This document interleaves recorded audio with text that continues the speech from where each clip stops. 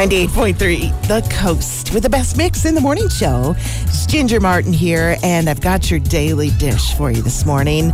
It is more bad news for Kevin Costner, as a judge just ruled that he has to pay his soon-to-be ex-wife $129,000 a month in child support.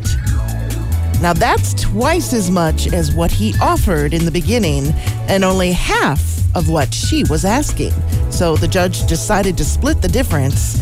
He was also ordered to pay her another $300,000 for attorney fees and other costs.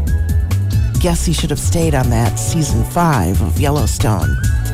Top Chef just announced Padma Lakshmi's replacement, and it's going to be Kristen Kish, who won season 10 on the show. Season 21 is going to be in Wisconsin this year.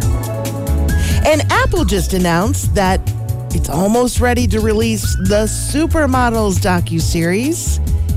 It's been 3 years in the making, and it's going to feature 90s superstar Cindy Crawford, Christy Brinkley, Naomi Campbell, and others, promising a tell-all about what really happens behind the scenes in modeling.